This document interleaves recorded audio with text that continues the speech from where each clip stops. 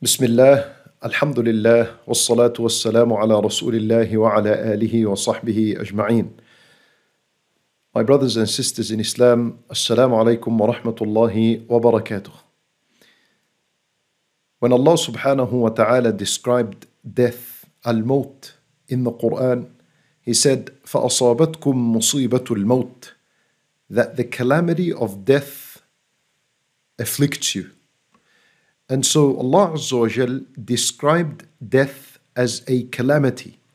Nothing has been specifically described as a calamity other than death. فَأَصَابَتْكُمْ مُصِيبَةُ الْمَوْتِ. And it is obvious for why death is a calamity for those of your family that are around you. Because the family, after your death, they grieve, they're sad, and they mourn the loss of their loved one. So it is known how death is a calamity for your relatives and your family and your friends, because they're sad. But how is death a calamity for the person who died? How is death a calamity for the one who died? Allah Azza wa Jalla, He said, فَأَصَابَتْكُمْ مُصِيبَةُ الْمَوْتِ. The calamity of death has struck you, O dying person. How is death a calamity for the one who died? You see, this is very simple. And Nabi sallallahu alayhi wasallam in an authentic hadith, he said, إِذَا مَاتَ ابْنُ آدَمَ انْقَطَعَ عَمَلُهُ. When the son of Adam dies, all his deeds come to an end. This is why death is a calamity for the dead person, because all his deeds and opportunity to earn hasanat have ended. All of it has ended. Now the eyes, you cannot use them to look at the sky and read the Quran.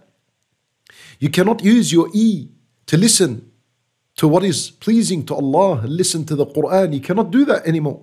You cannot use your tongue. The dying person cannot use his tongue. The dead person cannot use his tongue to say Subhanallah. One Subhanallah would have given you a mountain of Uhud hasanat.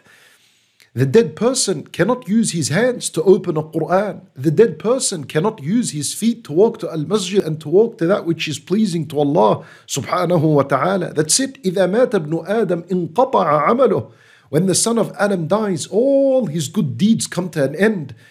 That's it. You can no longer pray. You can no longer fast. You cannot give sadaqah. You cannot do any of the good that you used to do when you are alive.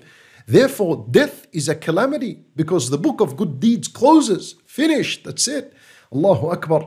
Then there is hope in this hadith. And Nabi sallallahu alayhi wasallam said, إِلَّا مِن ثَلَاثٍ. Except three things. If you were to work on three things right now, and you correct them right now, then after your death, they remain channels and rivers of hasanat that continue to flow into your grave. Allahu Akbar. Then what I want to discuss with you from this hadith are three huge, great investment projects that you and I are supposed to be working on right now, so that when we die, which is certain, everyone will die, كُلُّ نَفْسٍ ذَائِقَةُ الْمَوْتِ. When we die, these three things will continue to be a source of good deeds and hasanat that continue to flow in our graves as we lay there waiting for the day of judgment. Allahu Akbar. And Nabi sallallahu alayhi wasallam said, the first thing that will benefit you and will be a source of good deeds for you after your death, he said, sadaqatun jariyah. Allahu Akbar. A continuous charity, an ongoing charity. What this means is that right now, as you are alive, you're supposed to work on charity deeds. You're supposed to work on charity projects that you establish now in your life before your death. And then everyone who benefits from your charity project, you will earn hasanat. And after you die, so long as people are still benefiting from your charity work, you continue to earn hasanat. Allahu Akbar. This is what is meant by sadaqatun jariyah. Sadaqah jariyah, a continuous charity. It refers to al-waqf, as Imam al-Nawawi rahimahullah mentioned. Wal-waqf is an endowment. So, the first project that you're supposed to be working on right now is, ask yourself the question, what is your charity project? Some people, they purchase masahif, Quran, and they put them in masajid around your country, wherever you live, or every country you visit. Go and buy a Quran and put it in a masjid. Everyone that reads from this Quran, you will earn hasanat. And when you die, whoever is reading from this Quran, you will continue to earn hasanat as you're in your grave. Allahu Akbar. Some people build masajid. Build a masjid. Everyone who prays in this masjid, and everyone who does dhikr of Allah in this masjid, and every dua in this masjid, every salat in this masjid, every good that is done in this masjid, every khutbah jumu'ah that is done in this masjid, every wudu that is made in this masjid, you earn hasanat as you are alive, and even after your death, it continues to flow in your grave. So each and every single one of us must work on a charity project. What I suggest is, think of something.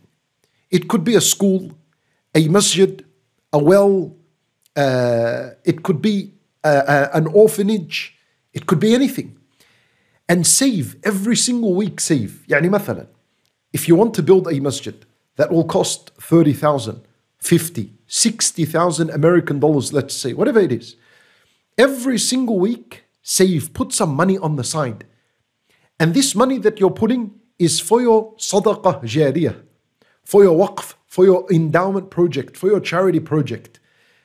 Put an amount on the side every week, so that once you've got the total amount to build a masjid, or the total amount to build a school, or the total amount to build a well, whatever it is, then you go and you pay it with the intention that this is a sadaqah for Allah. And in hope that so long as people are benefiting from it, you continue to earn your hasanat.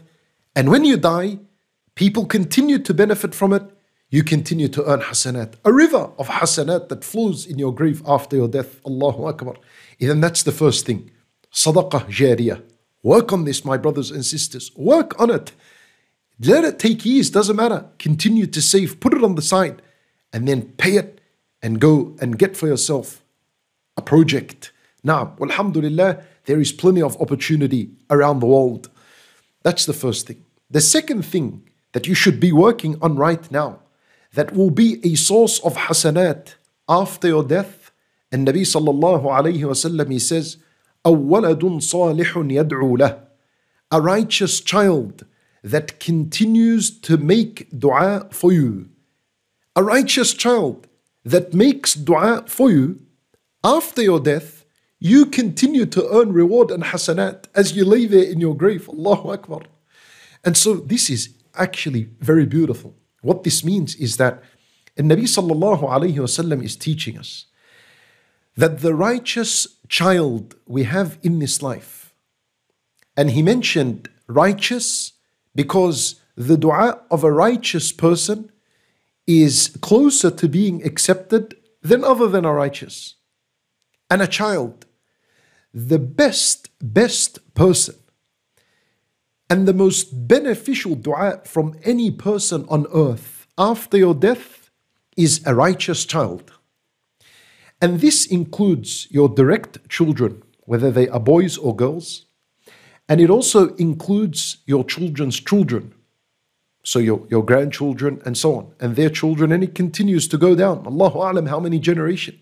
You see, one righteous child that you bring up in this life, and his children, and his children, and his children, it goes down centuries. Perhaps you're dead in your grave, and you continue to have, and your children continue to have children 7, 8 generations later. If there is still a righteous child among them that is making dua for his parents, that would include you, and it becomes a source of hasanat for you in your grave and benefit. Allahu Akbar. And it also includes the dua of others. But the dua of others is not as effective and beneficial for the dead person than his righteous child. So the second thing you're supposed to be working on is raising righteous children that would remember you after your death in their dua. And that you teach your righteous children for them to teach their children to continue to make dua for you after your death. Allahu Akbar. That's the second project. And this is a huge project, wallahi, my brothers and sisters in Islam. those who have children, make sure you're bringing them in an Islamic manner, in a righteous manner.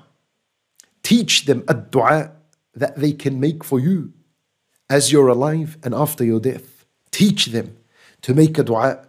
رب اغفر لي ولوالدي رب ارحمهما كما ربياني صغيرا. Teach them this dua. Make sure you're building righteous children, upright children, honest children, children that are raised upon Islamic morals and manners and character. This is a project. You do this in hope that if these righteous children outlive you and they live way after your death, every time they make dua for you, this is a source of hasanat flowing into your grave. And Nabi sallallahu alayhi wasallam, he says that a person might be raised levels, and he is raised levels in the paradise. So this person would say to Allah, why am I being ascended levels in the paradise? He doesn't know. So Allah Azza wa Jal would say to this person, بِاسْتِغْفَارِ وَلَدِكَ لَكَ, because this righteous child you left in this life is making dua for you. He's asking Allah to forgive you. And as a result, the parents are going up levels in the paradise and they have no idea where it came from.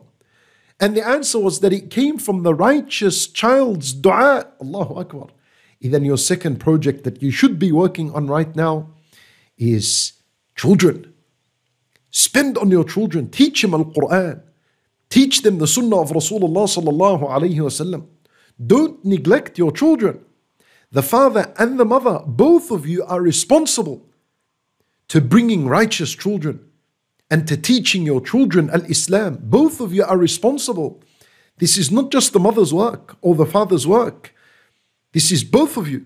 And Nabi sallallahu alayhi wasallam, he said, كُلُّكُمْ رَاعٍ. All of you are shepherds. All of you have a leadership responsibility. وَكُلُّكُمْ مَسْئُولٌ عَنْ رَعِيَّتِهِ. And all of you will be held accountable on the day of judgment for those who you were in, authority over. And then the Nabi sallallahu alayhi wasallam, he says, وَالرَّجُلُ رَاعٍ فِي بَيْتِهِ وَمَسْئُولٌ عَنْ رَعِيَّتِهِ. And the father is responsible. He's a leader in the house and he will be questioned about those in the house, about his wife and children. And then the Nabi sallallahu alayhi wasallam said, وَالْمَرْأَةُ رَاعِيَةٌ فِي بَيْتِ أَهْلِهَا وَمَسْئُولَةٌ عَنْ رَعِيَّتِهِ. And the woman, she is in leadership and authority in her husband's house and over the children. And she will be questioned about her responsibility. For the hadith is very clear that the father and the mother are both responsible to making sure that their children are nurtured and raised upon Islamic character and Islamic values and morals and manners. It's the responsibility of both. So my brothers and sisters in Islam, this is the second biggest investment project you're supposed to be working on.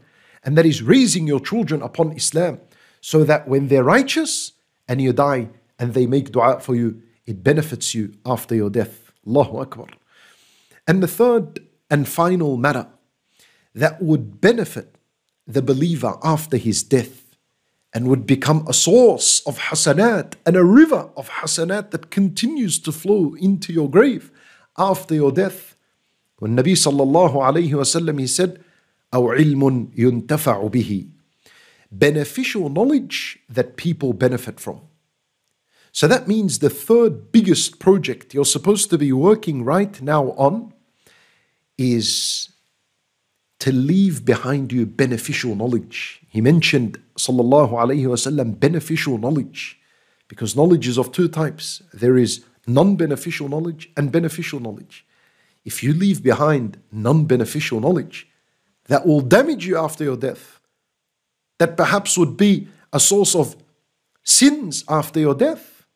If you left harmful knowledge behind, if you left knowledge of innovation, and you spread innovation and you spread lie against the Messenger sallallahu alayhi wasallam, we need to be careful.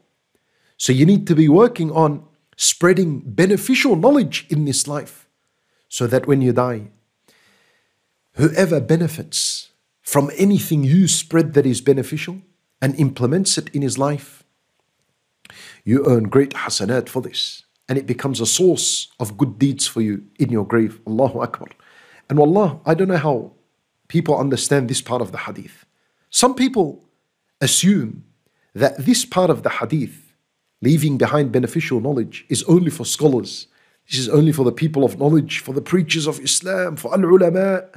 And us general people, what kind of beneficial knowledge can we leave behind? Don't have this understanding. This is wrong. This is absolutely wrong understanding. Each and every single Muslim has some knowledge that is beneficial. Whatever it is, doesn't have to be a lot of knowledge. Could be anything.